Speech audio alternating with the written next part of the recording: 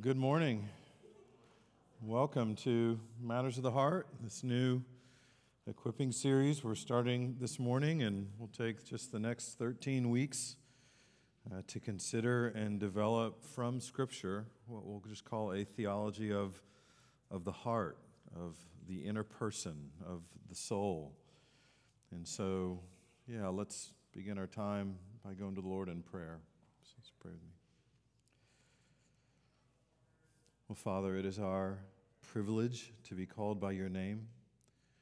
It is our joy to gather together in the name of your precious Son, the Lord Jesus Christ. It is our joy to consider that we are created by you in your image, created with dignity to display your glory, to delight in your presence, to grow in love for you and one another. And so we pray that you would open our hearts to receive from your word this morning, that you would conform us to the image of your Son, that you would cause us to walk in the power of your Spirit, that you would bear through us fruits in keeping with repentance, that you would bear in us fruits that build your church and that honor your name. And we ask all these things in Christ's name. Amen.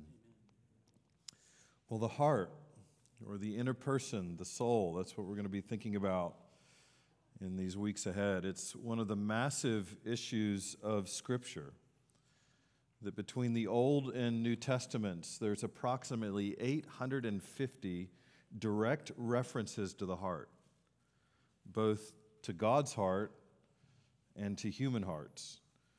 There's approximately 300 direct references to the soul, around 150 direct references to the mind. Think about that. Over 1,300 explicit direct references to the heart and soul and mind. The number of indirect or implicit references are innumerable. I think it'd be quite a task to take that up as a project, to go through the Bible and circle every direct or indirect reference to the inner person, or to the soul, or to the heart. And so the Scripture speaks of it constantly, and I think we have to ask ourselves, why? Why does God talk about this so much, so often, so deeply? And I think one of the simple answers to that is because it matters to God. Like your soul, your heart, your inner person matters to God a lot.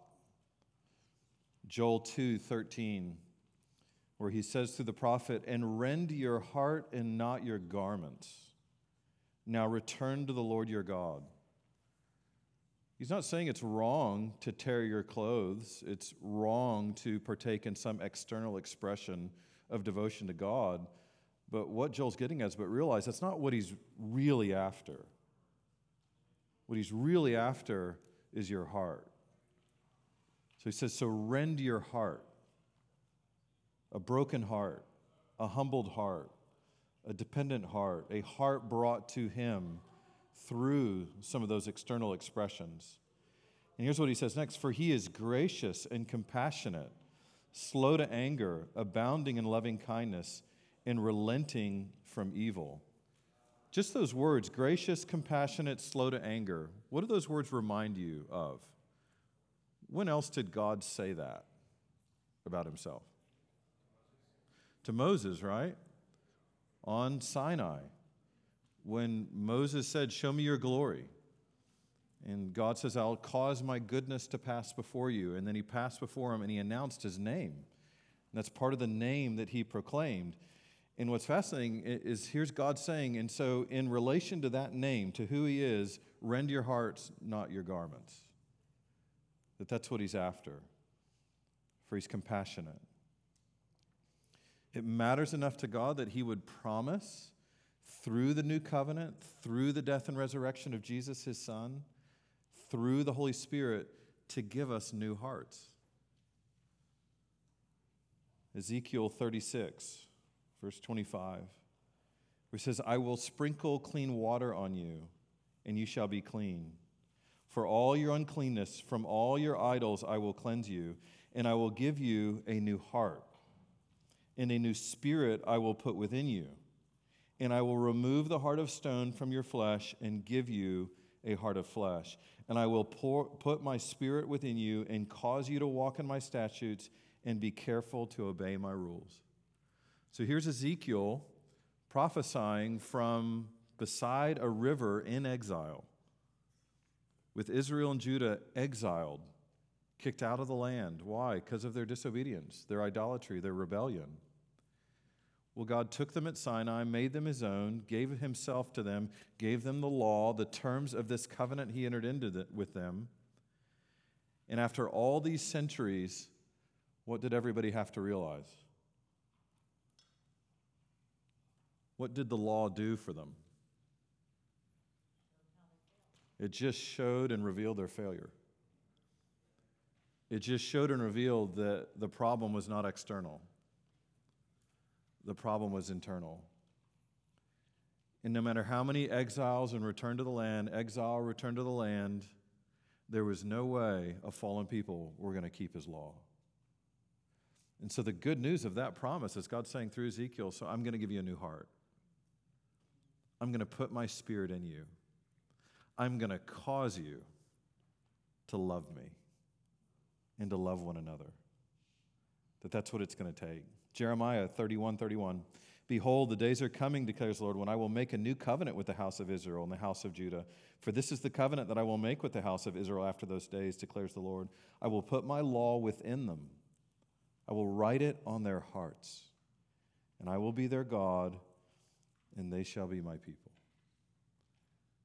Now, what they don't realize quite yet is part of that giving me a new heart is, and I'm going to send my son into the world to take on human flesh, and he's going to die for all your transgressions against the law. He's going to actually keep my law perfectly in your place so that when he goes to the cross to die, he actually satisfies God's judgment, satisfies his justice, satisfies his law, satisfies his wrath in our place. So that as he's raised and justified before God as the righteous one, all who put their faith in him get new hearts. All who he gives to a new heart are going to have faith in him and trust in him. And that's why the new covenant says, you're new creations. 2 Corinthians 6, for anyone who's in Christ, you're a new creation. And of course, when your eyes were open, when you look back at the time when the Lord saved you, when you went from death to life, how many of you got a brand new body with that? Anybody? No, that didn't change, right? You wake up the next day, you look in the mirror, and it's either just as encouraging or just as discouraging as it was the day before. But something radically changed. And here he's explaining it. You got a new heart. You became a whole new creation. Now, as we'll talk about later, there is promises for a new body. But that's coming later. And so why does he talk about it so much? Well, there's one reason why. It matters to him. And therefore, it should matter to us. But here's a second reason. It also matters to human life. The condition of your heart, your soul, your inner being affects everything. And drastically. Proverbs 4:23, watch over your heart with all diligence, for from it flow the springs of life. You just think about that image that Solomon's giving. Keep watch of your heart.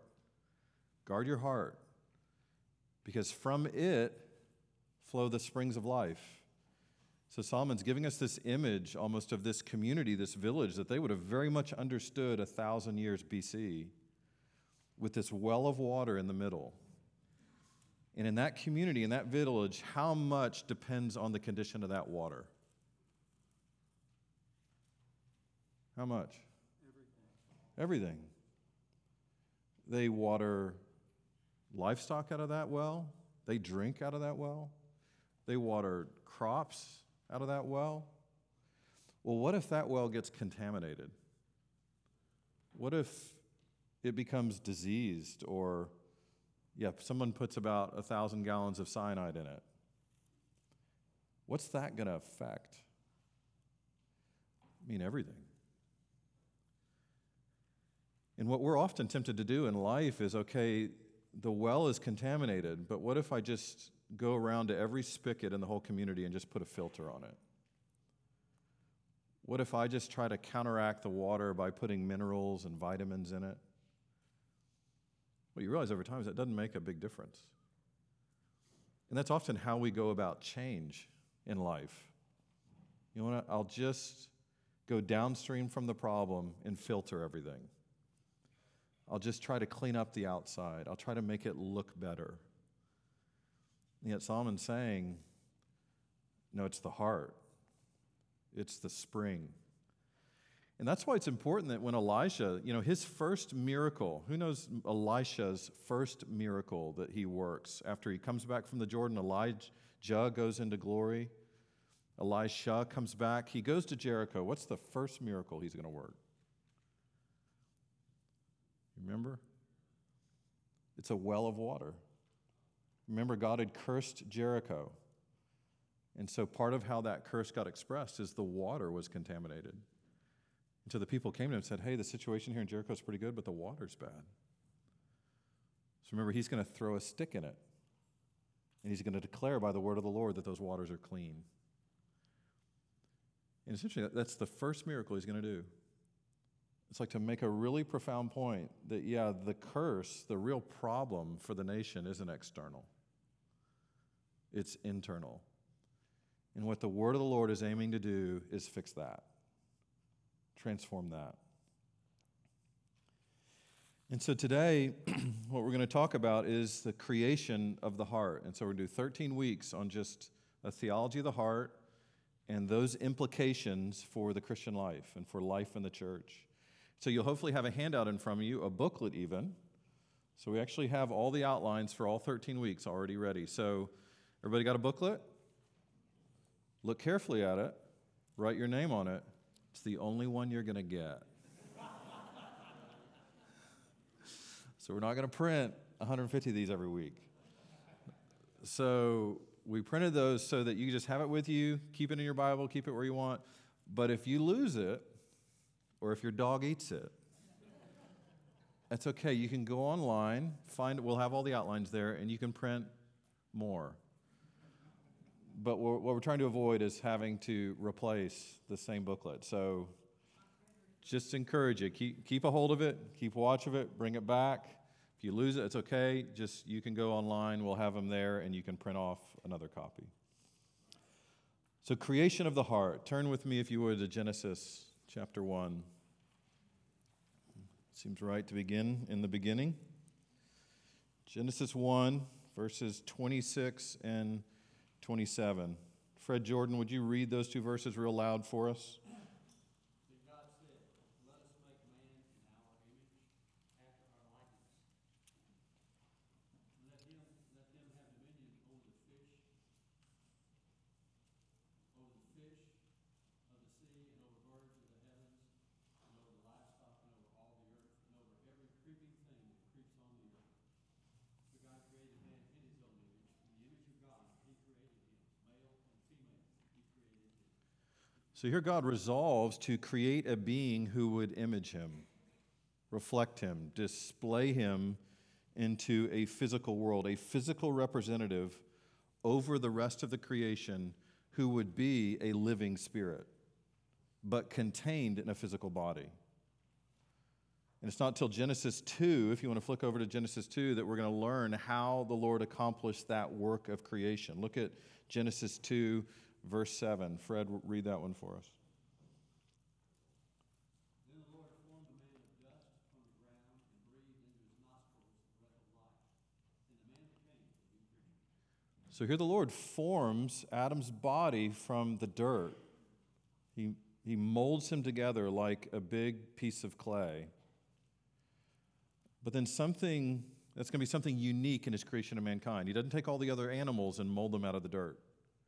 But Adam, he's going to take and actually mold him from the dirt, from the dust.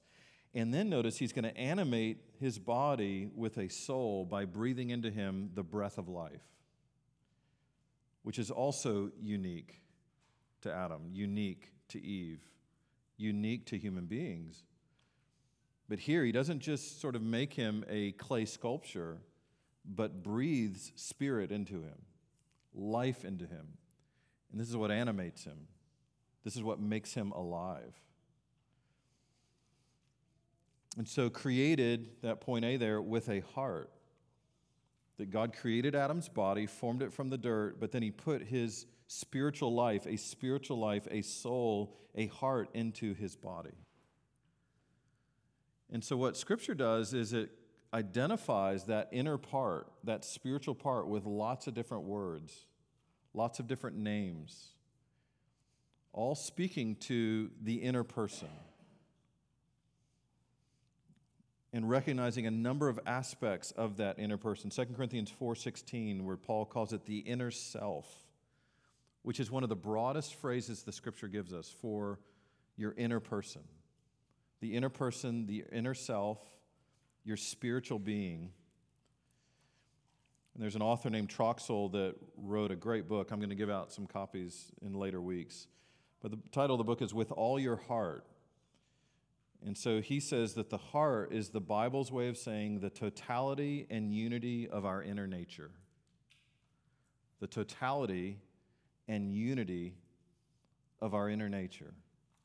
The Bible just calls it your heart. And so what we'll do now is, you'll have it in your notes, is we'll just walk through some of the words that Scripture uses to identify and describe and point to that inner being, your inner self. Because in sort of studying some of the vocabulary God chooses, we learn a lot about who we are, what we're made of. So beginning with heart, Genesis 8:21. Owen Bader, read that for us. I think you have it in front of you, right? Genesis 8:21. Yeah.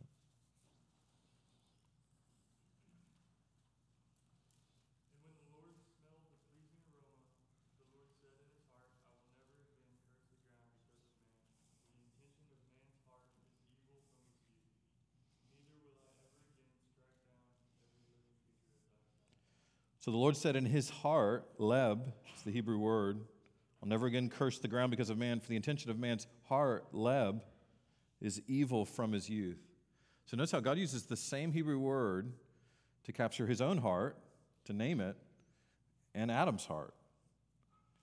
Because the word heart is a way of referring to the totality of our being. That's why some of you may have Bibles that actually translate that the Lord said to himself. Didn't just say to his heart, but said to himself. Because that's basically saying the same thing. To say to your heart is the same as saying to say to yourself. The totality of your inner being. And so part of being made in the image of God is having a heart, an inner self that can reason, that can relate, that can love and hate and exercise will. This is one way that we as human beings are distinctive. Notice what he observes. The intention of man's heart is evil from his youth. He'll never say that about animals. You notice that? Because they're not the same. Another phrase is the phrase inner self, 2 Corinthians 4:16. So we don't lose heart, there's the heart word, though our outer self, exo, is wasting away. Two different words in the Greek. Our exo, our outer self is wasting away. Our inner self, esothein, one word, is being renewed day by day. Our outer self is wasting away. Our inner self is being renewed day by day by the grace of God. And so those tend to be the two sort of aspects of who we are that are most basic to the language of Scripture: outer self, inner self. And notice how losing heart is related to the inner self.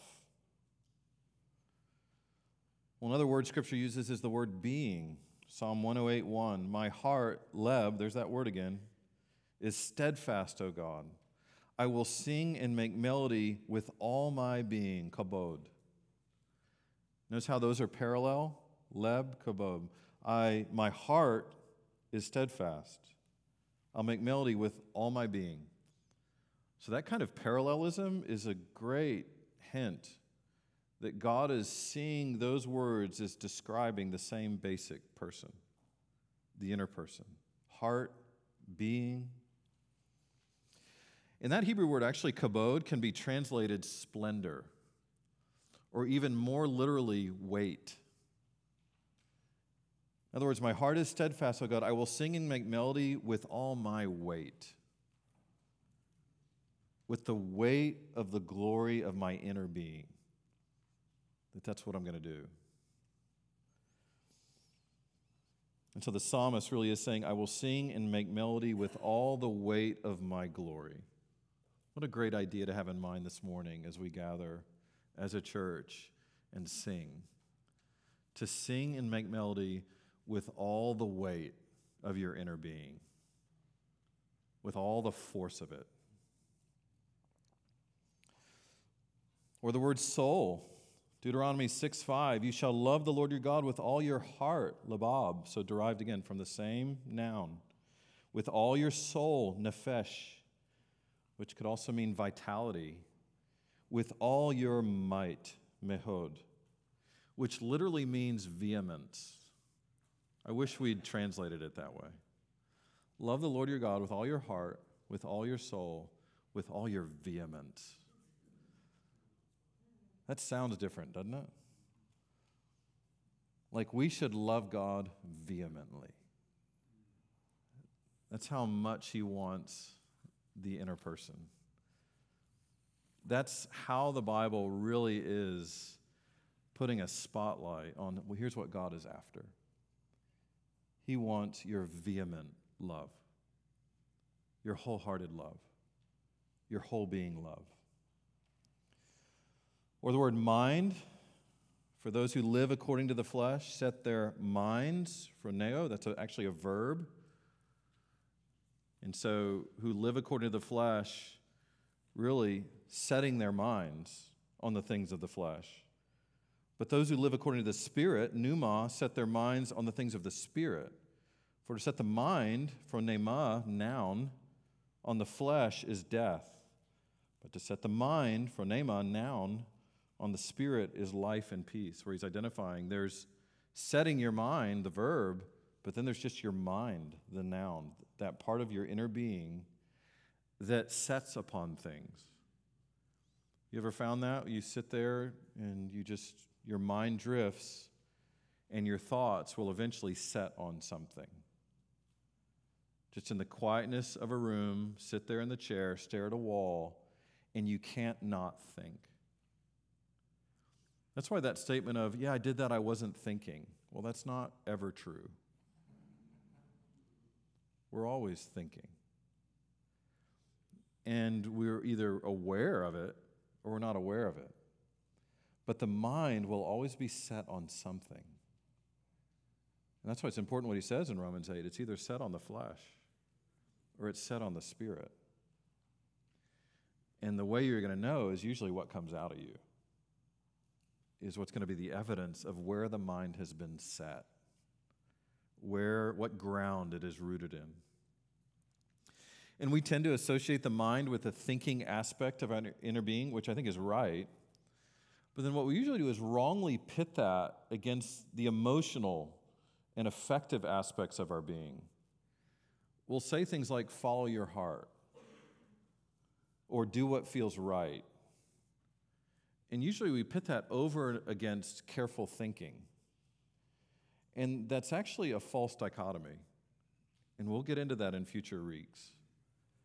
It's why it's so important to think about when the Bible talks about the inner being, it is a unified and total nature that's inside. And so we may feel conflict with what our desires are saying and what our conscience is saying, with what we're feeling and what we sort of know to be true. But the feelings is often the most accurate sort of representation of what you really think is true. And so there's always a harmony there. And part of sanctification is those things becoming more and more harmonious. how our thoughts, our emotions, our desires, our affections, our will, how all that aligns and is conformed more and more to the image of God. Will is another word for the inner person, so that it depends not on human will. That's also a verb, so human willing. Depends not on human willing or exertion, but on God who has mercy. So it doesn't depend on your willing, but God's willing, who has mercy. According to John 1, to all who did receive him, who believed in his name, he gave the right to become children of God, who are born not of blood, nor of the will of the flesh, nor of the will of man, thelema, noun, but of God. Just that your salvation, your regeneration, you getting a new heart is not the product of your willing. It's the product of God's willing, which is the product of his mercy toward you. Praise God. And because it's the product not of your willing, but of God's willing, you can't unwill it. You can't will out of it because it doesn't depend on you, but on God. So praise God that we have a will, but yet that will is at the mercy of God. And in Christ, when he chooses us, he submits our will to his will.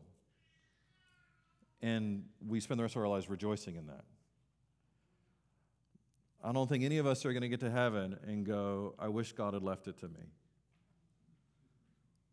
Because we'll realize I would have never chosen it. I would have never willed it. And if I'd wanted, I couldn't have willed it. Yet Joshua, there is, though, some willing that we're meant to do. This is Joshua 24:15. He's getting at this same idea. And if it is evil in your eyes to serve the Lord, choose this day whom you will serve, whether the gods your fathers served in the region beyond the river, or the gods of the Amorites in whose land you dwell. But as for me and my house, we will serve the Lord. It's Joshua expressing will. Based on what God has done for me, what he has done in redeeming me and bringing us out of Egypt, my will is to serve him. That's what I'm going to devote my will to. Or the Apostle Paul in Romans 12, verse 1, he says, I appeal to you, therefore, brothers, by the mercies of God, to present your bodies as a living sacrifice, holy and acceptable to God, which is your spiritual worship. In other words, there is, again, the total being that we're offering, and that's usually offered through the body, through singing, through serving, through our whole lives. And that is a spiritual worship. Don't be conformed to this world, but be transformed by the renewal of your mind. There's that word again. That by testing you may discern what is the will of God, what is good and acceptable and perfect. Well, that's really fascinating, isn't it? That it's okay to pray for the will of God, but if you really want to know the will of God, worship. You see the connection? Give yourself entirely to him. Don't be conformed to the world. Follow him, and you will come to understand the will of the Lord. Too many of us are seeking the will of the Lord without worship. We're seeking the will of the Lord without giving ourselves entirely to him, without devoting ourselves entirely to him, without sort of refusing to be conformed to the world. So in other words, the will of God isn't something he's just going to zap you with. It's something that he feeds you as you come to him continually. Spirit is another word Scripture uses. Proverbs 16:2, all the ways of a man are pure in his own eyes, but the Lord weighs the spirit, the ruach. It's kind of a scary verse, right? Praise God for Christ, where it says, all the ways of a man are pure in his own eyes. We just sort of look on the surface and go, I think I'm okay. Well, the Lord weighs the spirit. He really weighs your weight, your spiritual weight. How many of you just love to get weighed in public? You're at the doctor's office, it's time to weigh in again, and you're just hoping a whole crowd of people stands around. Just that as you walk up onto that scale, people with their phones, right? I think if that happened, we would all go, whoa, I'm not doing this. Well, how much more to be weighed by God in heaven? To walk into his presence, in him to weigh your spirit. That's sobering. But it's why we're doing this semester, is for us to really step back and go, okay, Lord, I need your mercy more than I thought, your help more than I thought, your compassion more than I thought.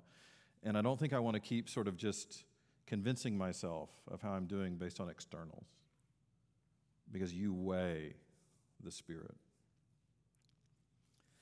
Proverbs 20:27, the spirit, neshama, of man is the lamp of the Lord, searching all his innermost parts. There again, the spirit is in that inner being, and it can search the innermost parts. You see how those are parallel again. That Hebrew word, neshama, means puff. What a great way to think about ourselves. An embodied puff. A breath can be translated spirit. And both those words are in Job 32:8, where Job says, it is the spirit, ruach, in man, the breath, neshama, of the Almighty, that makes him understand. Again, that's what separates you from your dog or from the cows in your pasture, is that you have a spirit, ruach, in you that is God's breath that makes you understand, makes you able to reason, to relate to him and others in a self-conscious kind of way. And this brings us back to Genesis 2:7, where we started in the creation of Adam. Then the Lord God formed man out of the dust from the ground and breathed, nephach, into his nostrils the breath, neshama, of life, and man became a living creature, nephesh, a being, a breathing creature with personhood. And so again, that's where we need to see it's that really does separate us. That invisible spiritual part of us is an aspect of the image of God in us. Let's create man to image us.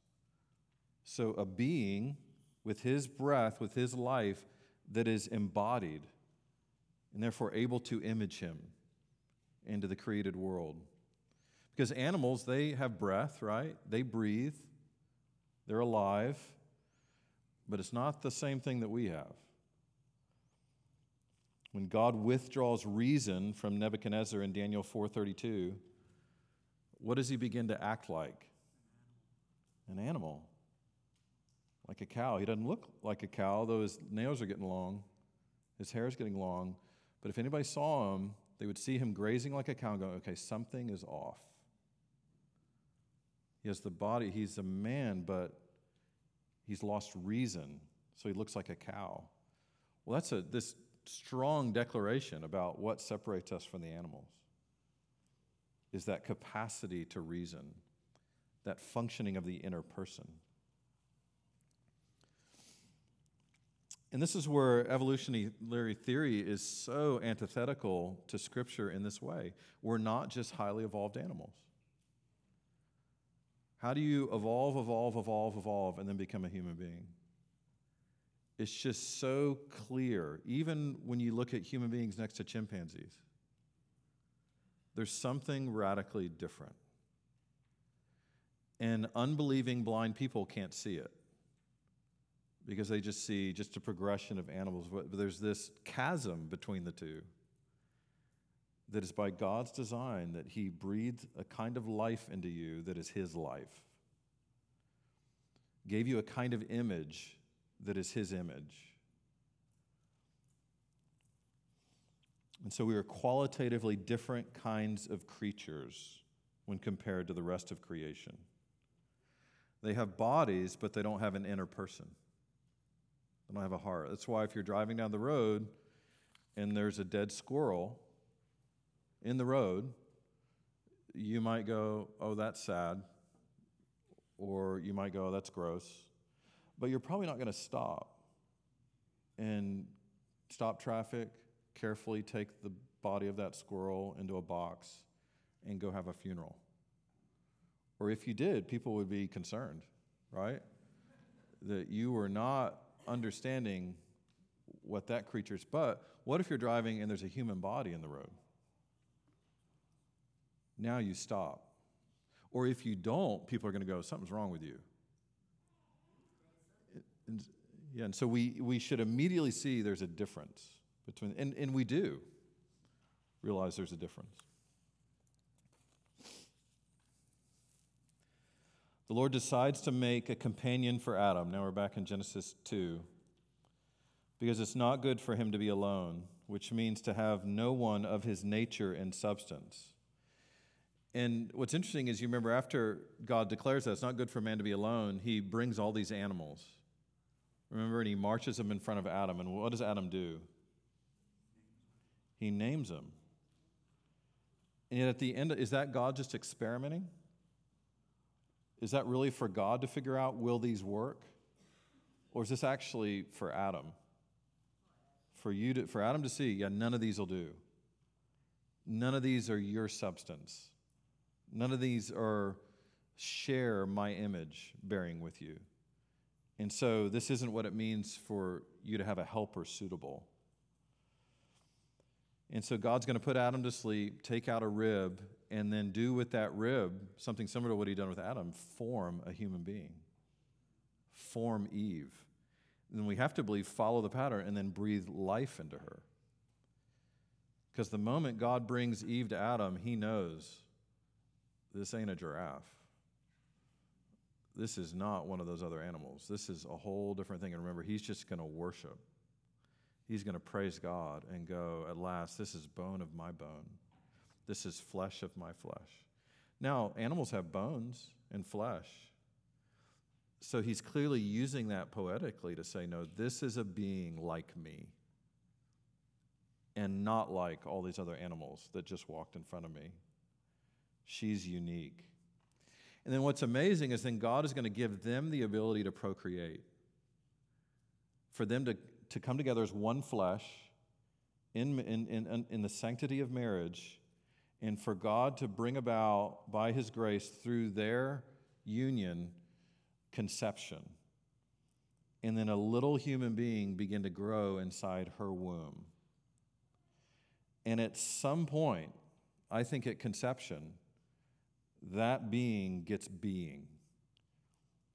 Whether it's God indirectly through Adam and Eve, or God directly giving breath, life to that child. And that's how the Bible talks about children in the womb. Listen to some of this. You know, the Holy Spirit conceived Jesus in the womb of Mary, which is part of why I think God normally gives life to a human being at conception. And it says, when Elizabeth, this is the mother of John the Baptist, has John the Baptist in her womb, heard the greeting of Mary, in Luke 1:41, it says, the baby, John the Baptist, leaped in her womb. Why is that happening? Why does John the Baptist leap in her womb? Of course, the Spirit it's a foreshadowing of nobody's going to be more excited about the coming of Christ than John the Baptist. Nobody's going to be born of woman like John and understand like John the Baptist who Jesus is. Nobody else is going to get the privilege of announcing him. So here we get this foreshadowing, but everything about what that passage says, okay, this is a being inside Elizabeth. Someone with a soul. Someone that the Spirit can move to rejoice just at the voice of the mother of Jesus Christ. David says in Psalm 51:5 that he was conceived in sin. Think about that. He the person, conceived in sin. In other words, at conception, he was a person. He was a being. The Apostle Paul says to the Lord, he set me apart before I was born, Galatians 1:15. So we can read many verses like that. Whether it's Psalm 139, where the Lord is not only forming and knitting us together physically, but the Lord also, Psalm 139:16, saw our unformed substance. He saw us. Not just physical, not just substance, even the unformed parts. And so the Lord then uses the created, procreative functions of men and women to conceive children physically and then spiritually. They come with a spirit. That's part of the miracle, again, that the world doesn't appreciate. So when human beings are producing children, it's not like cows producing calves. Like, God is involved in a different way, and the kind of being that's being produced is distinctive. That's why we value life in the womb, because there's personhood. There's a being that's formed in the image of God there. Any questions, reflections, comments before we go to the next section?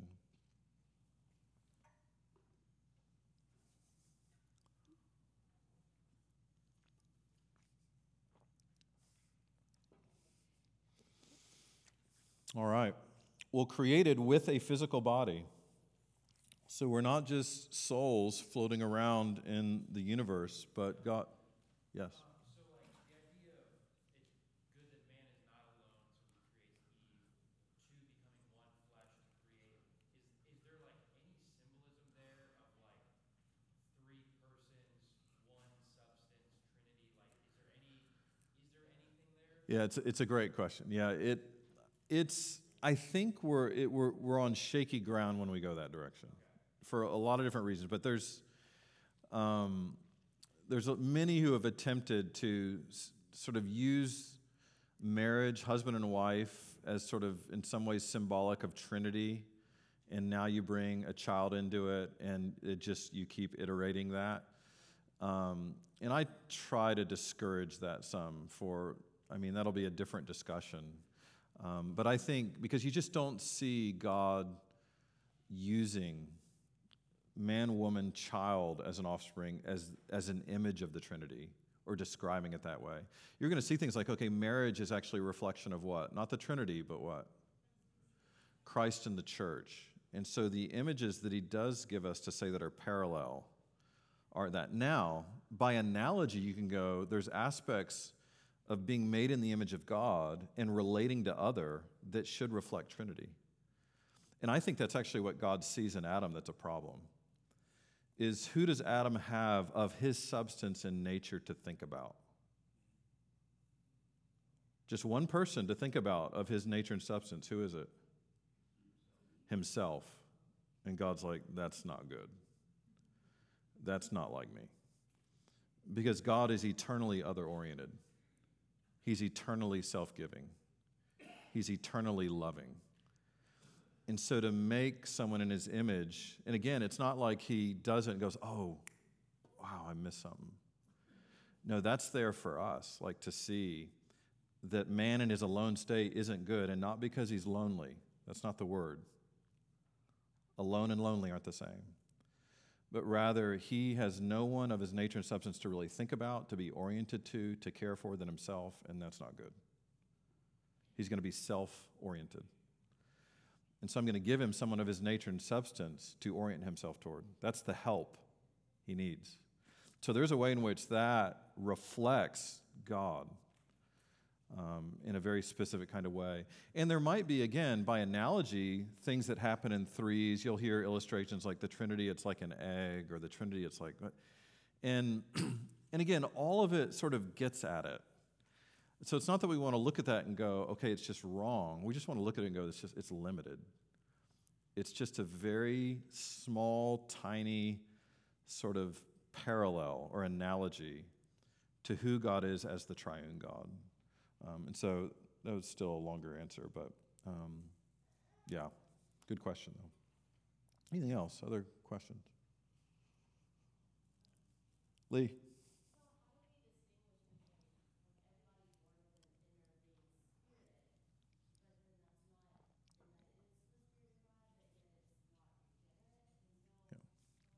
Yeah, that's a great question. So Lee's asking, how do we distinguish between the Spirit that we're born with and the Spirit, the Holy Spirit, that is that is brought in regeneration.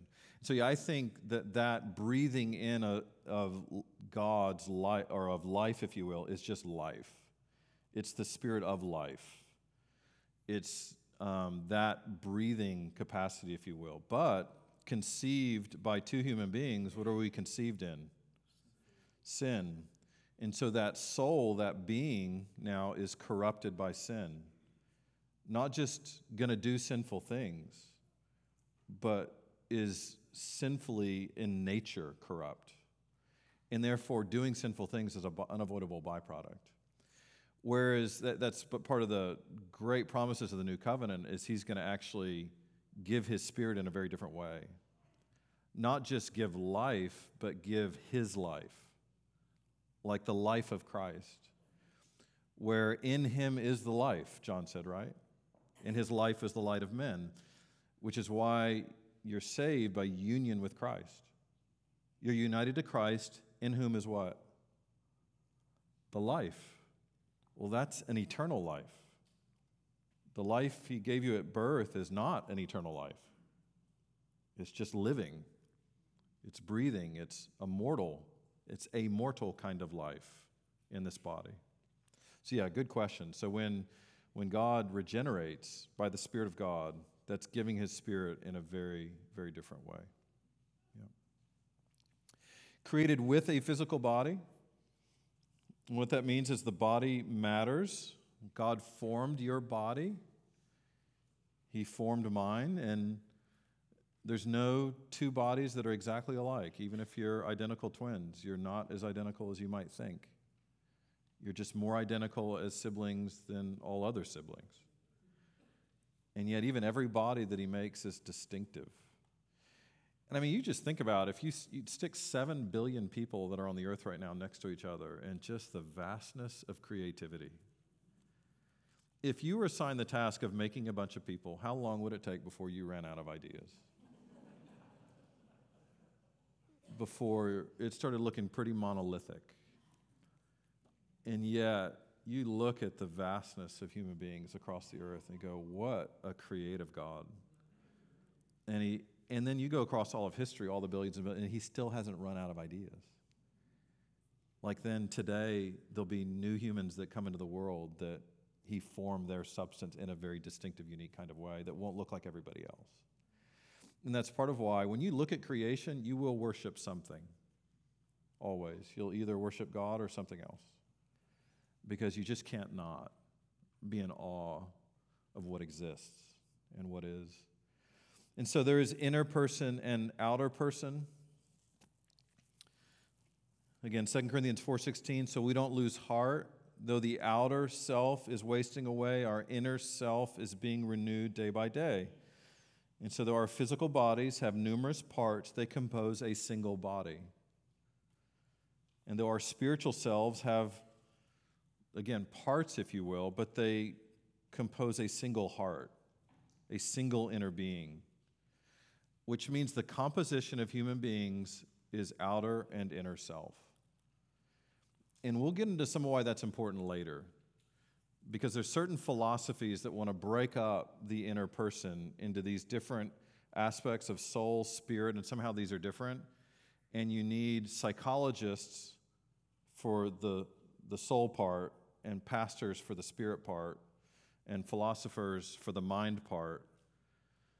And so it sort of divides up people in a way that minimizes, actually, you need the gospel and the word of God for your whole part, because you're a unified inner being. But the body matters, but realizing it's not just a body, it's a body with who is a person. And that's why, some of you may value like the flesh of cows more than others, especially when it's mealtime, right? And so you appreciate good beef. And you probably don't hesitate, when you go to the supermarket and look at beef to purchase it and not think that anything's wrong. But if you had a cow and it started talking to you, and it started writing psalms and hymns and spiritual songs, if it started praying to Yahweh and joining your prayer meeting, and you probably would be slower to kill it right? I mean, there's something about, oh, it's not just that it's flesh. It's what's inside, like, really matters. And that's why for a human being, I mean, we're meant to see and go, okay, the way the inner-outer person is joined together is very different. Inseparably joined together and yet separated at death. And so the Bible teaches the essential unity of man. That's the words of Winston Smith. The essential unity of people. Our souls and bodies are united to compose us. Now, sometimes it may feel as if you're at war with your body, and yet your body is you, and your soul is you, and those are inseparably interdependent until you die. Now, when you die, they will be separated. Your body will go to the ground, your soul will depart to be with the Lord, but even that's just temporary. 2 Corinthians 5, 6, and 8. So we are always of good courage. We know that while we are at home in the body, we are away from the Lord. We walk by faith, not sight. Yes, we're of good courage. We would rather be away from the body and at home with the Lord. So it's just Paul saying, the day's coming when your body, cursed, is going to die and go into the ground. But your soul isn't going to go in the ground. Your soul's going to depart to go be with the Lord. And yet even then, though, we don't want to just float in heaven as disembodied souls. So part of the promise of the gospel is your body will be raised. It will be resurrected. It will be reunited in glorification, 1 Corinthians 15. And not just a different body, your body. And so your body could be burned out at sea and then the ashes spread across the Atlantic. And God will raise all of it. Every molecule. And even, you think about that power. To raise your body up and glorify it. And that's 1 Corinthians 15. That's what Paul's talking about. Well, there's implications for all this that I want to take the remainder of our time on. I think unavoidable implications. One is worship. Because what all this means is that every human being on the planet owes tribute and worship to the Lord by the simple fact that He made them. That He governs the process of procreations through parents being made in His image with life. And so some of you may remember when the prophet Daniel is going to confront Belshazzar, king of Babylon, in Daniel 5. Listen to what he says. He says to Belshazzar, this king, "You have lifted up yourself against the Lord of heaven. The vessels of His house have been brought in before you, and you and your lords, your wives, and your concubines have drunk wine from them. And you have praised the gods of silver and gold, of bronze, iron, wood, and stone, which do not see or hear or know, but the God in whose hand is your breath, of whose are all your ways, you have not honored." Just that right there. The God whose hand holds your breath, whose your life is in His hands. And for that reason, you owe Him honor. I mean, think of Romans 1, right, where all these people God created, put in the world, who refused to give God thanks. Just that expression of worship. And so God gave them over to do things with their bodies that shouldn't have been done. And so even that, just by the fact of creation, by their existence as an image bearer of God, He says, you owe God thanks and honor. And when you refuse, that's at the very heart of what sinfulness is I don't want to give Him thanks. I don't want to honor Him. And so if your breath is in God's hands, then you owe Him worship. And that's where a lot of evangelistic conversation could start. Like, your breath is in God's hands. You were created and made. Therefore, you owe Him worship. In the moment you say that, the moment that's true, they're in trouble. Because apart from Christ, we're all in trouble. Another implication is dignity. Listen to James 3, 7 through 10. For every kind of beast and bird, of reptile and sea creature can be tamed and has been tamed by mankind. But no human being can tame the tongue. It is a restless evil, full of deadly poison. With it we bless our Lord and Father. With it we curse people who are made in the likeness of God. From the same mouth come blessing and cursing. My brothers, these things ought not to be so. In other words, one way in which we're separate from the animals is we're created to bless with our tongues. We're created with that capacity. But also, those that we're looking at, that we're speaking about and to, are made in the likeness of God. So all the book of James really is about showing people the dignity that God thinks they're due as image bearers of God.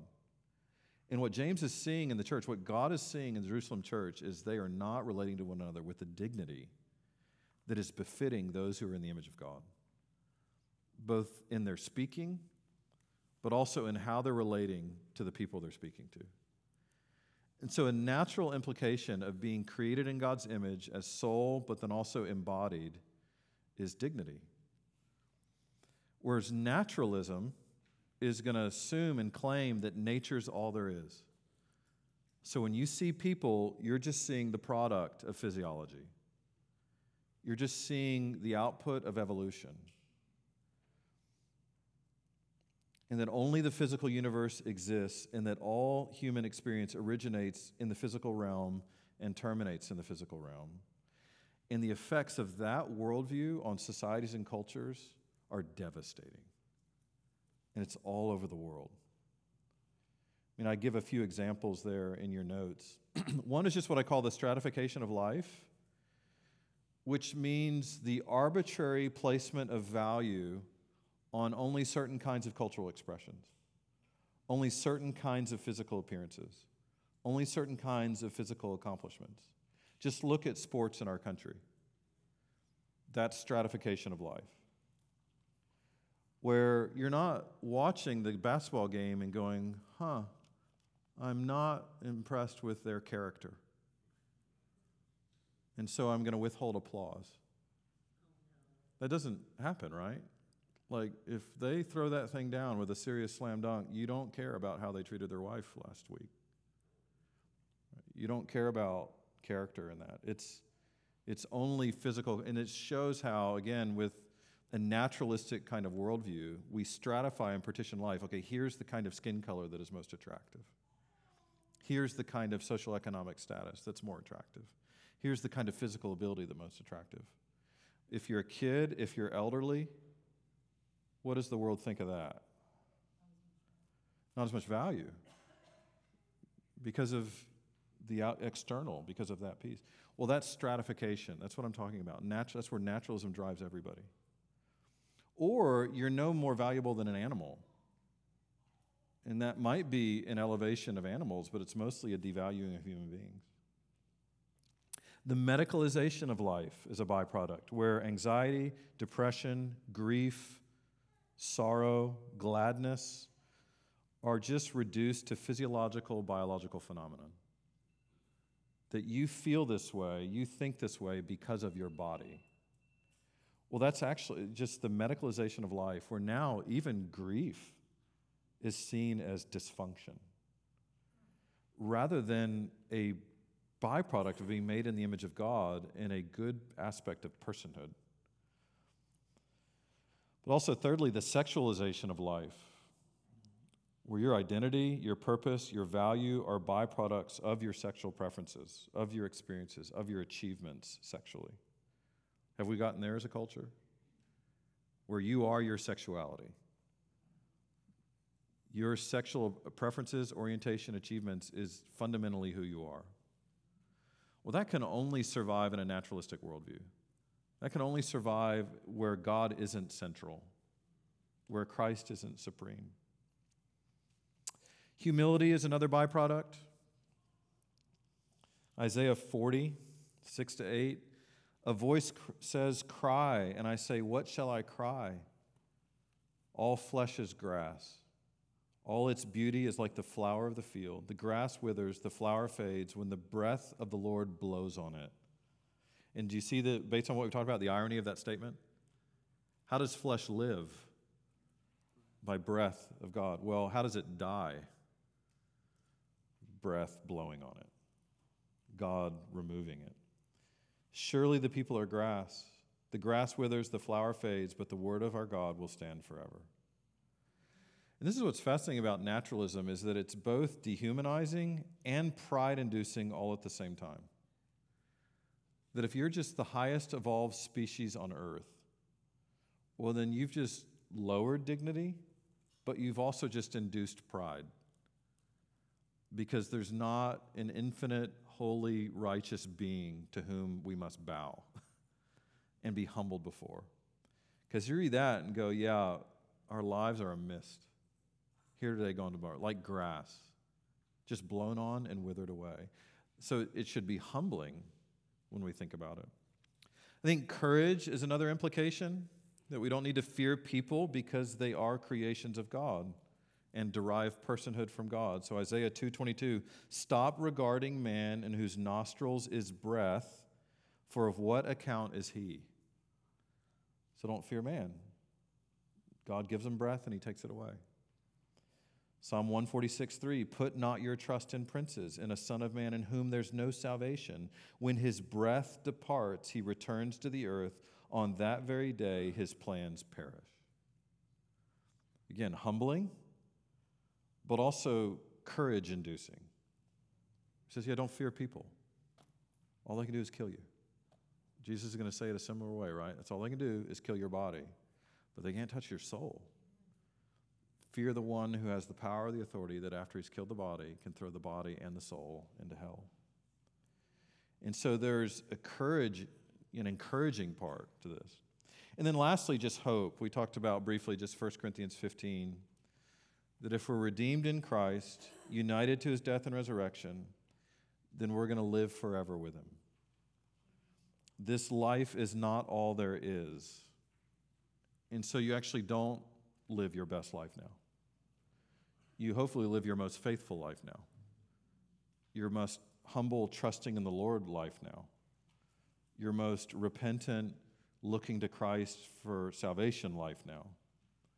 Knowing that after your body dies and goes into the ground, you're going to depart to be with the Lord, and on the last day, he's going to raise it and unite you to it, glorified, and you will dwell with him forever. Like that's where the hope is.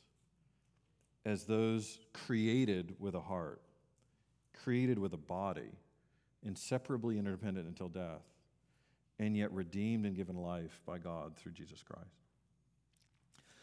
Any final questions, comments, reflections?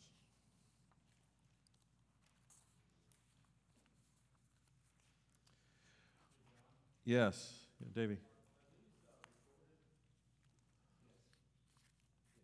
These are being recorded, yes. Yeah, they sure are. So here's what I'd love for you to do. Take 5 minutes, find 3 or 4 people around you. And here's the question I want you to discuss for 5 minutes. Just how are you going to walk into that main service today different than how you usually do in light of the passages and the things we've talked about? How is this going to affect your worship? Your relating to other human beings? How's it going to affect your hope? How's it going to affect the way you listen to the sermon? Make sense? So take 5 minutes, kind of on your way out the door. This will be where we close, to just talk about that question with a group of others, and then we'll go. Let me pray for us. Father, thank you that you have not left us in the dark, but have given us your word, have given us salvation through your Son, Jesus Christ. And so we pray that the words that you have spoken would humble us, but would also encourage us and give us hope and grow our love for you and others, and would absolutely invigorate our worship. It's in Christ's name we pray. Amen.